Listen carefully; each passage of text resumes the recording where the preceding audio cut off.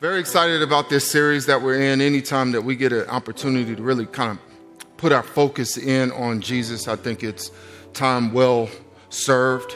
And following the few messages that have already been given I think Pastor Miata went over the Good Shepherd, Pastor Jermaine, he was the I Am or Face to Face, and the Great Disruptor from Pastor Corey.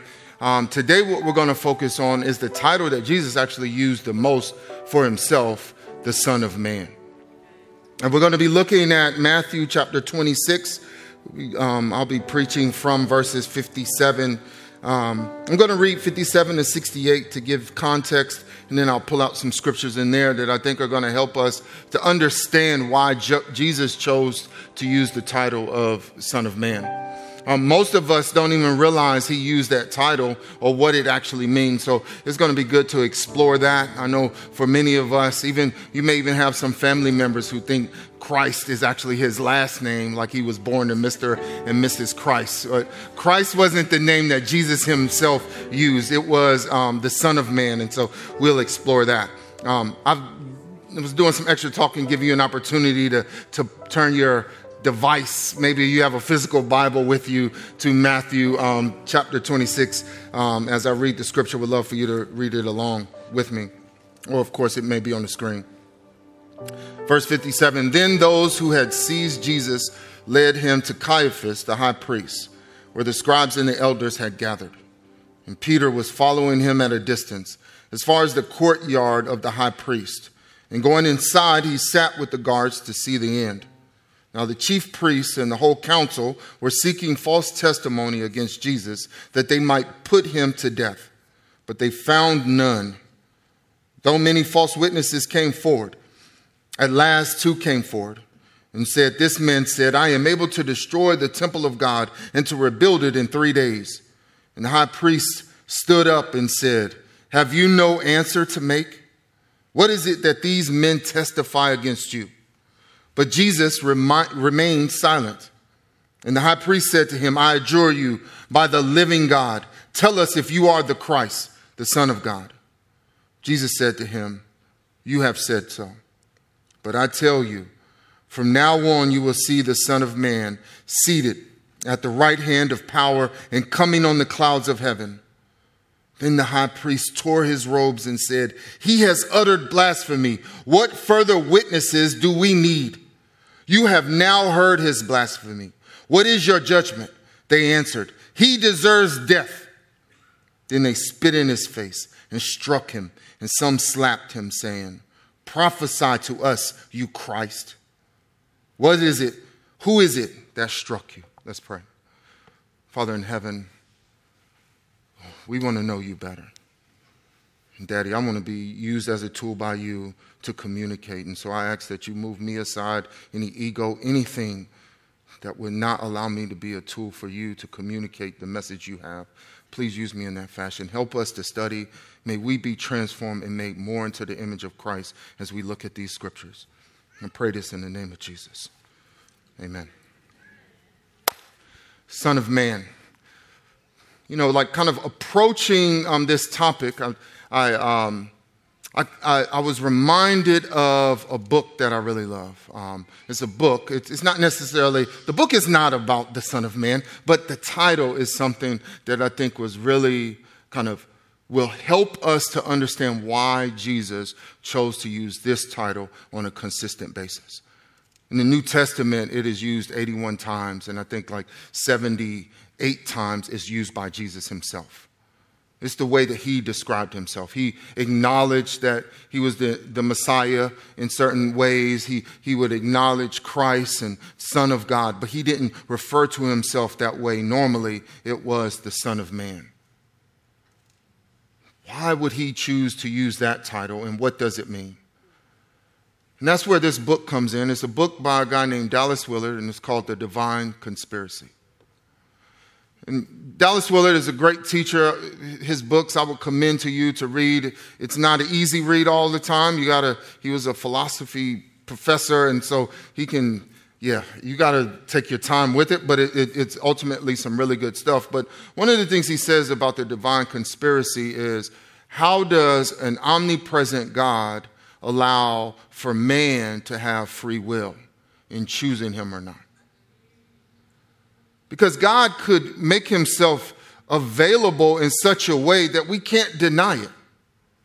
But because he wanted a love relationship with us as opposed to kind of something forced upon you, there's this way that he conceals himself. And Jesus, as he was on the earth, I think that he really kind of chose this title as a way of concealing who he was. There were certain expectations within the culture that we're going to look at a little bit here in the passage that kind of gave kind of this assumption of who the Messiah really was. So if Jesus was to just kind of walk around claiming that he was the Messiah, it could lead some people in the wrong direction, create some hope that would ultimately lead to a heartache because he wouldn't fulfill their version of it. The Son of Man, this title, is used for those who are during this time frame when Matthew is writing. The term the Son of Man or Son of Man would have been a common term. It wouldn't have been something that jumped out to them as extra religious. In fact, many of us, maybe if you've read through the gospel and you've seen Jesus say the Son of Man has no place to stay. He has nowhere to lay his head, as he says in Matthew 8. We just kind of read that and say, well, he's just referring to his humanity, and we keep it moving with the subject matter of the text that we're reading. We don't think much of it. And we're thinking about this divine conspiracy or this kind of title or just this kind of thought around the divine conspiracy. I think Jesus knew that many would kind of just glance at the title that he used and not think much of it. They would just hear it. As we kind of look at the passage, verse 57, then those who had seized Jesus led him to Caiaphas, the high priest, where the scribes and elders had gathered. What we have here is a scene in the Garden of Gethsemane. Judas has already betrayed Jesus. He's brought these soldiers with him to grab Jesus. He's betrayed him with a kiss, and he's taken Jesus off. If you recount the story, Peter actually is bold, man. He kind of jumps to the defense of Jesus and he decides to cut.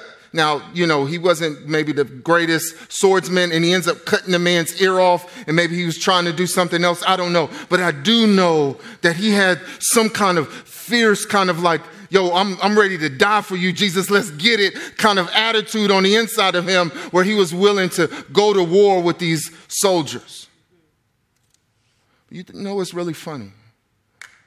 Is that Jesus, who takes the high priest's servant's ear and he puts it back on and heals him. The folks who were there who witnessed it, they were the very ones who were carrying the Son of Man to Caiaphas' house. And if you're familiar with this passage, as you've heard me read it, it's really kind of this kangaroo court scene, where they're trying to figure out charges and ways to be able to kill Jesus. And these men just take Jesus to this court scene. Kind of no word, no defense of the innocent or anything like that. Surely these men have heard the rumors that have been going throughout all of Israel of the one who is a healer. He's already healed Lazarus at this point. So he's raised people from the dead. He's restored eyesight. Surely this group of people have heard of him, but they're apathetic towards it. And I think that's a part of what Jesus, why he uses the title. Because if you look it up, it's just a human man. The term is used a lot in the book of Ezekiel to just kind of distinguish. God is talking to the prophet and saying, hey, you're just a man, son of man. Psalm 8, one of my favorite psalms in all of Scripture. And the psalmist, he says that, who is man that you are mindful of him, the Son of Man that you care for him? The psalmist distinguishing that there's an otherness, there's a greatness to God that is different than my own. I'm just a man. I believe these soldiers, and many in our culture today, and maybe some here in this room, We see Jesus as just a man, maybe a spiritual guru. Maybe something or someone where we have some history and I've heard some stuff about him, but not enough to really care. I wouldn't expect that there would be many of you here on a Wednesday that felt that way, but you do recognize that there is a culture. Even though there are many who profess a relationship with Christ, he's just a man. He's just kind of this spiritual guy. There's no real influence on their life, and you just kind of go along with whatever the culture is saying, whatever the culture is doing, whatever my bosses say, hey, I'm just here on the job. There's no real concern. There's no real relationship. Jesus used the title, the Son of Man, that gives opportunity for people to have that because he wants you to have free will. He would prefer for you to have relationship with him. He would prefer for our neighbors to have relationship with him, but he also has given free will. So he uses a title that's really common, and you look at his experiences. His experience is that of a human being in the flesh while he was here on the earth. He got hungry. He sweated. He was reprimanded by his parents, I would imagine, when he was in the temple at 12 years old and they couldn't find him as they had left. They probably reprimanded him when they finally got back to him, and he had to say, what did you think I would be doing? He was just a man. He was just the carpenter's son. The Son of Man is a term that kind of relates to just kind of the common human being. Jesus being fully man and fully God, it allows him to kind of express his humanness in such a way that others would be able to recognize it, but it would also give them opportunity if they so chose to overlook him. Secondly, there's a way that Jesus uses the Son of Man, and that is a way of trying to kind of curb certain expectations. Let's look at verse 58.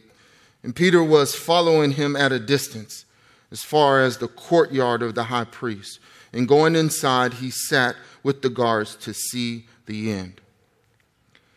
Here in this space where Peter has kind of seen the events starting to unfold, Jesus having been with Jesus over the last 3 years, he really is confronted with an image of Christ that he had that I don't think he recognized until he was actually in the garden.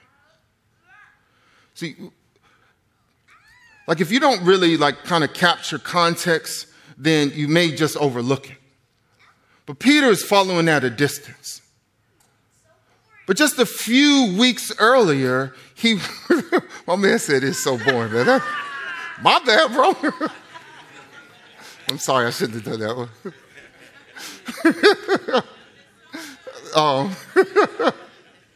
No. So, I apologize. I shouldn't have done it. Peter, he's following at a distance because now there's something different. Remember, when the soldiers came after Judas had kissed Jesus on the cheek and they were ready to take Jesus off, Peter was the one that pulled out his sword, was ready to die. But now he's following at a distance. What has happened in this span of maybe an hour or two? What has taken place that has caused him to be kind of dislodged from this intimate relationship that he had with the Son of Man? What has caused him to back off? And I really think it's the internal image that we can have of who we think God is supposed to be. There's a way that we can craft who God is supposed to be inwardly that isn't always confronting, because we have relationship with Jesus. Peter walked with him. Peter was actually the one who said, hey, you're the Son of God. He was commended from hearing from God. And when the others didn't hear, he walked on the water. Peter had a great relationship with Jesus. But all the while, he harbored a certain vision of who Jesus was supposed to be. You really get a kind of a sense of it if you look over at John chapter 6, is the feeding of the 5,000. And Jesus, after feeds the 5,000, he goes away because the people wanted to make him king. Peter was a man of his time. And the cultural view of who the Messiah was supposed to be was based on thoughts of David, that this Messiah would come and he would conquer Rome, who has their foot on our throat. Where we have tax collectors coming and robbing us on a consistent basis. Where there are soldiers, unprovoked at times maybe, because they were having a bad day, would do heinous things to us. That we've been stripped of our sovereignty. Peter was a man of his time, and he believed that this is who the Messiah was supposed to be. In that same chapter, in Matthew chapter 16, where Peter identifies Jesus as the Son of God, he would later be rebuked by Jesus because Jesus was trying to let him know that the Son of Man had to die. See, Jesus was using that title as a way of helping to curb this kind of cultural picture that he had of who the Messiah was supposed to be. He was trying to let him know that no, the Son of Man is the suffering servant. He's the one that is going to die. He is the one that Isaiah was speaking of. He used the title to help try to pull back Peter from what he thought. And I think that's a challenge for us today. Because there is a cultural way that we begin to think of God. Not we begin. I think it's something we just catch. You know, some of you may know in July of 2020, I was stabbed and I ended up in the hospital.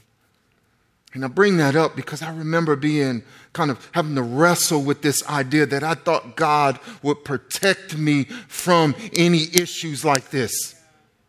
I mean, I was teaching a class. I could see maybe if I was out sinning and then, okay, all right, I understand, God, I shouldn't have been doing that. And that's I'm suffering but I'm actually teaching a class. I'm trying to help people to come into the experience of the baptism of the Holy Spirit.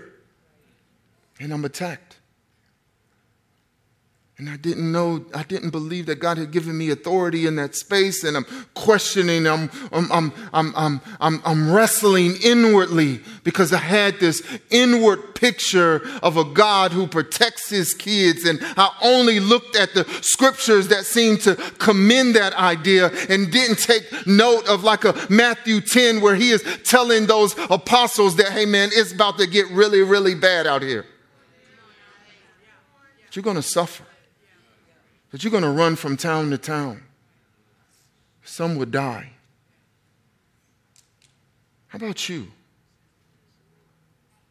Jesus is using the term Son of Man because he wants you to know that you don't control him. He is not a God made in your image. He's not a God that's created by you. But there's a humility that you have to have in recognizing that. The reason why I bring up Matthew 16 is because it's way before verse 58. Why did Peter still hold on to this idea that Jesus was that Davidic king that is going to take over in the here and now? Because he didn't hear well when Jesus rebuked him. He didn't hear well when he said, you are concerned with the things of man and not the things of God.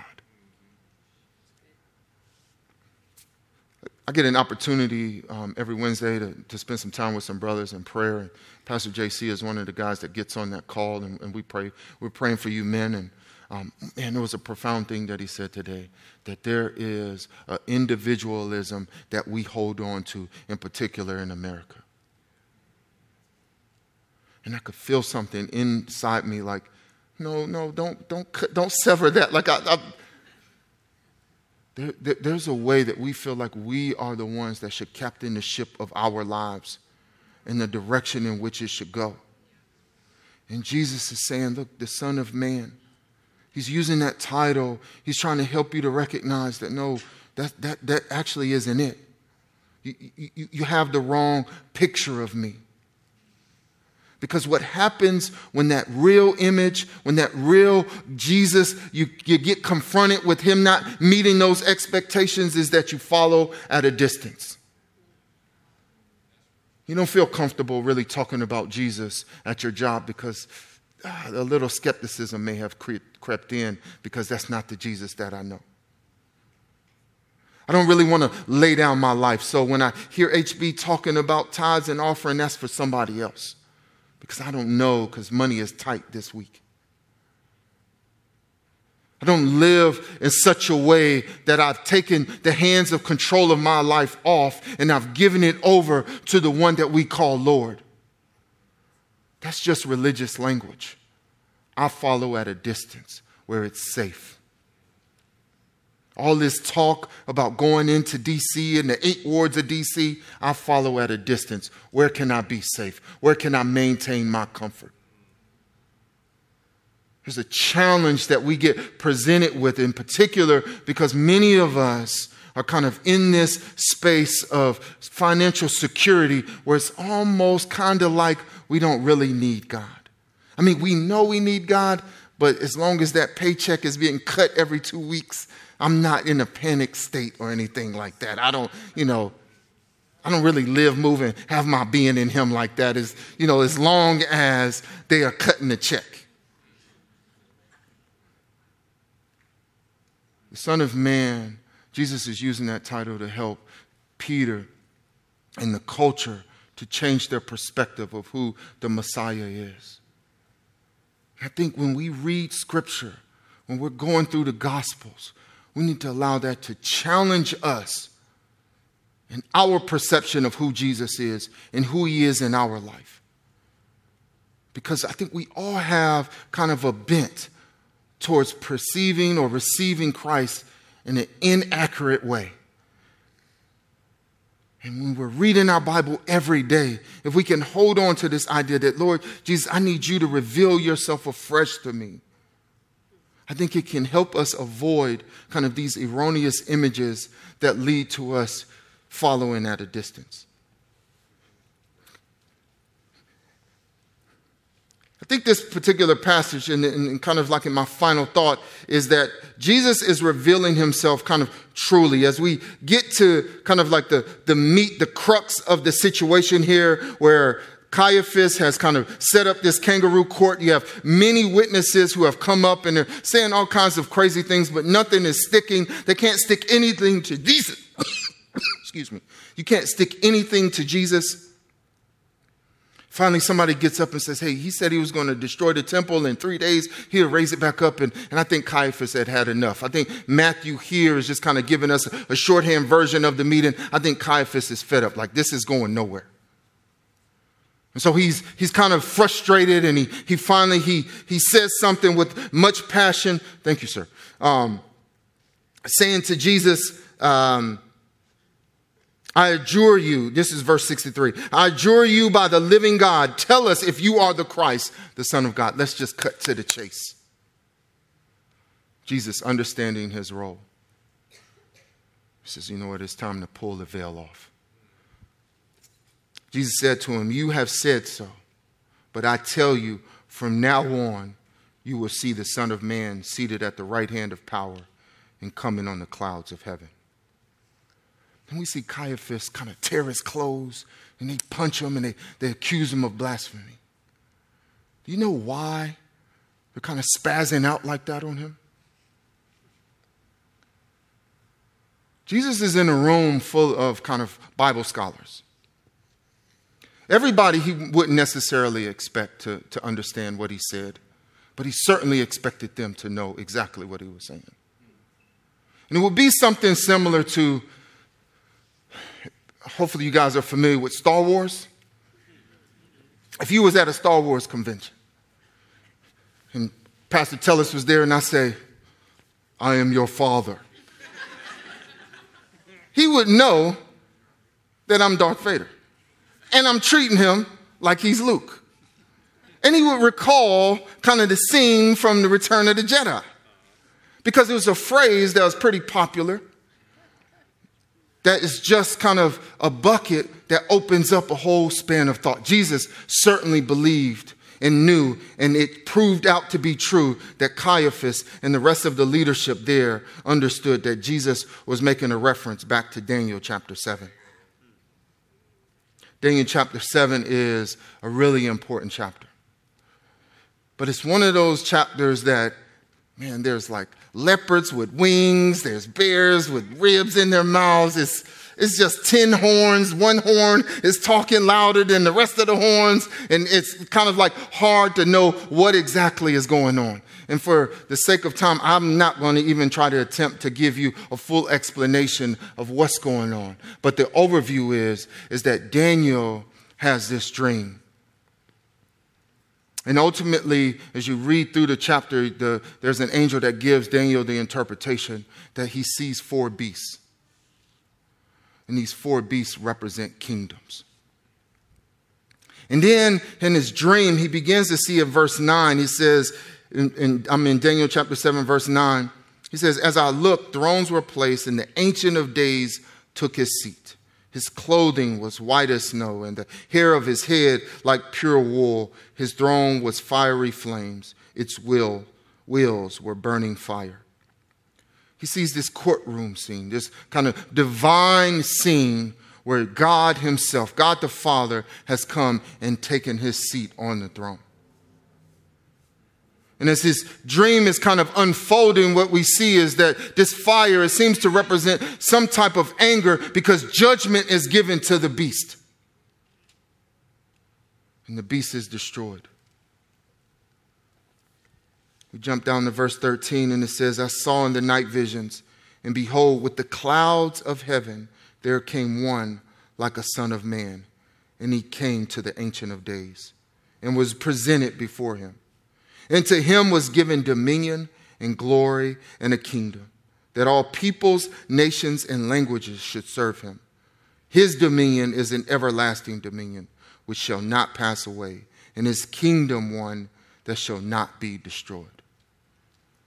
What Caiaphas understood was that Jesus was making a proclamation to this particular position. He was saying that the Son of Man is actually divine. Amen. And even though you, Caiaphas, are a part of a system that seems to feel like it can judge me, really what you are doing is bringing me to my exaltation. Because when Jesus says, now you will see the Son of Man seated at the right hand of power, coming on the clouds. He is saying it is taking place now. That there is something that is changing. That the kingdoms of the world that were represented by this dream of Daniel, they are coming to an end. Because I am stepping into the position of the one that rides on the clouds. That will receive worship. That whose kingdom is an everlasting kingdom. His dominion will never end. This glorious Son of Man revealed himself in that scene. I believe that version of the Son of Man is who Peter encountered through his ascension. It was in that time when Jesus was teaching about the kingdom, as we read about in the first chapters of Acts, that he encountered that and he accepted and he received that glorious Son of Man. And he got on his plan. He no longer tried to hold him to his own individual plan and what his image and what his thoughts that the Messiah was supposed to be like. He died to himself. He picked up his cross and he followed his King. That is what we are being called into. That is what we are being called into here at Grace Covenant Church. We die. Man, there are ways that we look at TV and we see what the world offers as the good life and we think, man, I would love to do that. And we pursue that. And we say, God, will you open the door for me to be able to do this? God, will you give me this job? Will you do that? I mean, we are staying in a space where we're holding on to this image of a God who is under our control. But when we accept this glorious Son of Man, it changes our perspective. Often I find myself looking at the news and Man, there's a recklessness or a devaluing of life that I seem to see a lot, where it just seems like someone's getting carjacked and they're being killed. Another high school has been shot up. Maybe I'm seeing something on one of my social media feeds or something like that.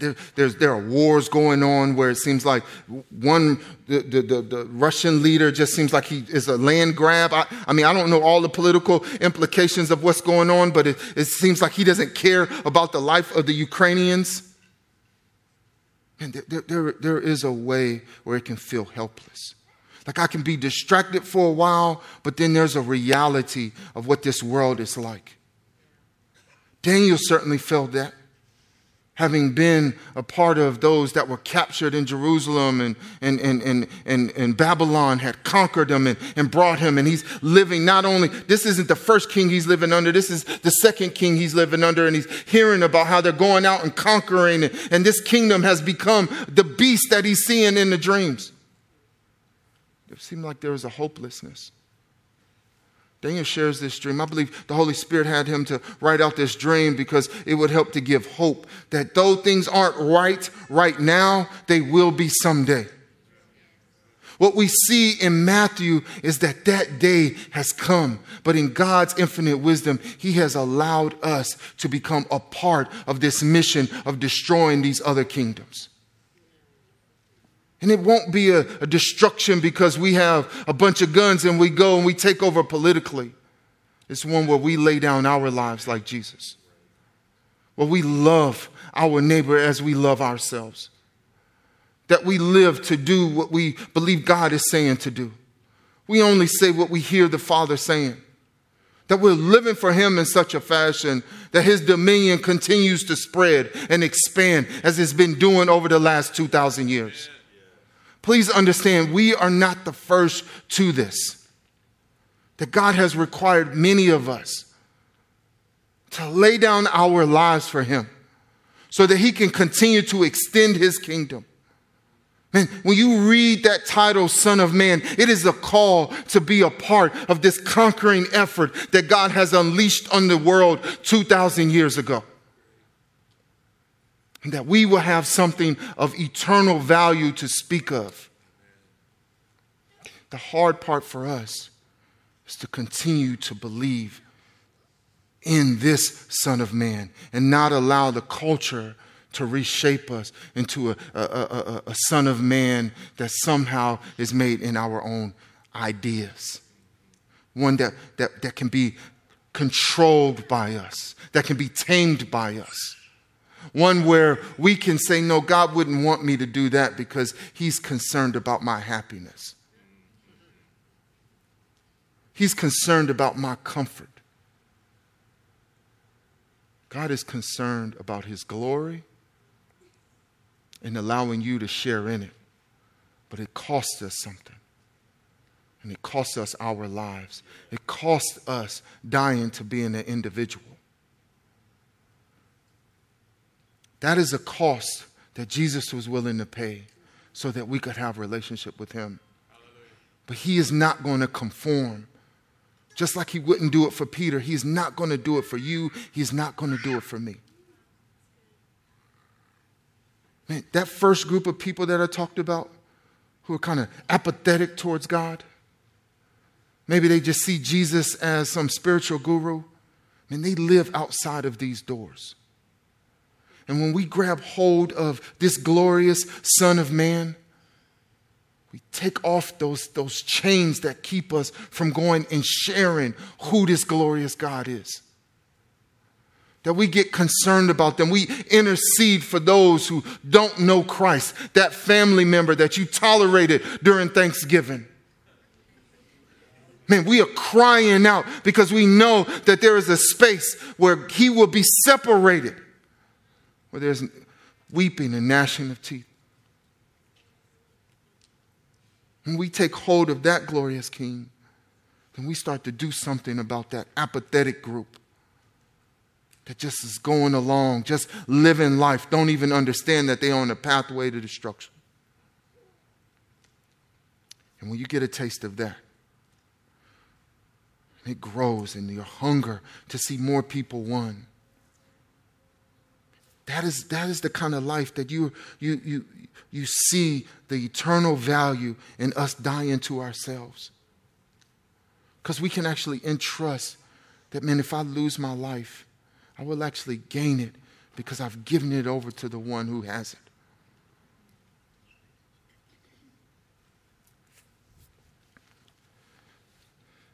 If you find yourself in one of these, if you find yourself in that first group, where you say that, man, Jesus has just been kind of this spiritual kind of guru, this religious figure, man, today is a day where you can begin to accept him for who he really is. Maybe you've had kind of these thoughts of kind of, this is who God is supposed to be, this celestial Santa Claus or something like that. Maybe today is the day that you really grab hold of the real image of who God has revealed himself to be. Whatever the case may be, I want us to pray. So if we can bow our heads and close our eyes. If you do find yourself in that first group, you would be someone that I would like to offer new life. And if you want to step into the kingdom, if you want to accept Christ as Lord and Savior, salvation is being offered to you right now. If that's you, please raise your hand. If you're at home, indicate that on the website. Let's on the screen. This is a time for you to accept the free gift of eternal life through our Lord and Savior, Christ Jesus. Maybe you're in here and you want to pray and just repent of holding on to traditional views, maybe something you caught from someone else in terms of your views of who God is. Maybe if you find yourself in that kind of category, I want to I would love for you to come down front. I'll say a prayer for everyone, but I would love for you to come down front so someone can pray with you to get past that. But family, my prayer this evening is going to be that we will all behold the glorious God who comes in on the clouds, the Son of Man. Let's pray. Father in heaven, I thank you. I thank you so much for the truth of your word. I thank you that what you've done for us has truly freed us from the tyranny that the enemy would like to present to us or the deception that our heart could bring our way. Help us to see you aright. Help us to see you clearly. Help us to die to the cultural perspectives that we've had that may be blind spots. Help us to really behold you as the Son of Man. In the name of Jesus, I pray. Amen.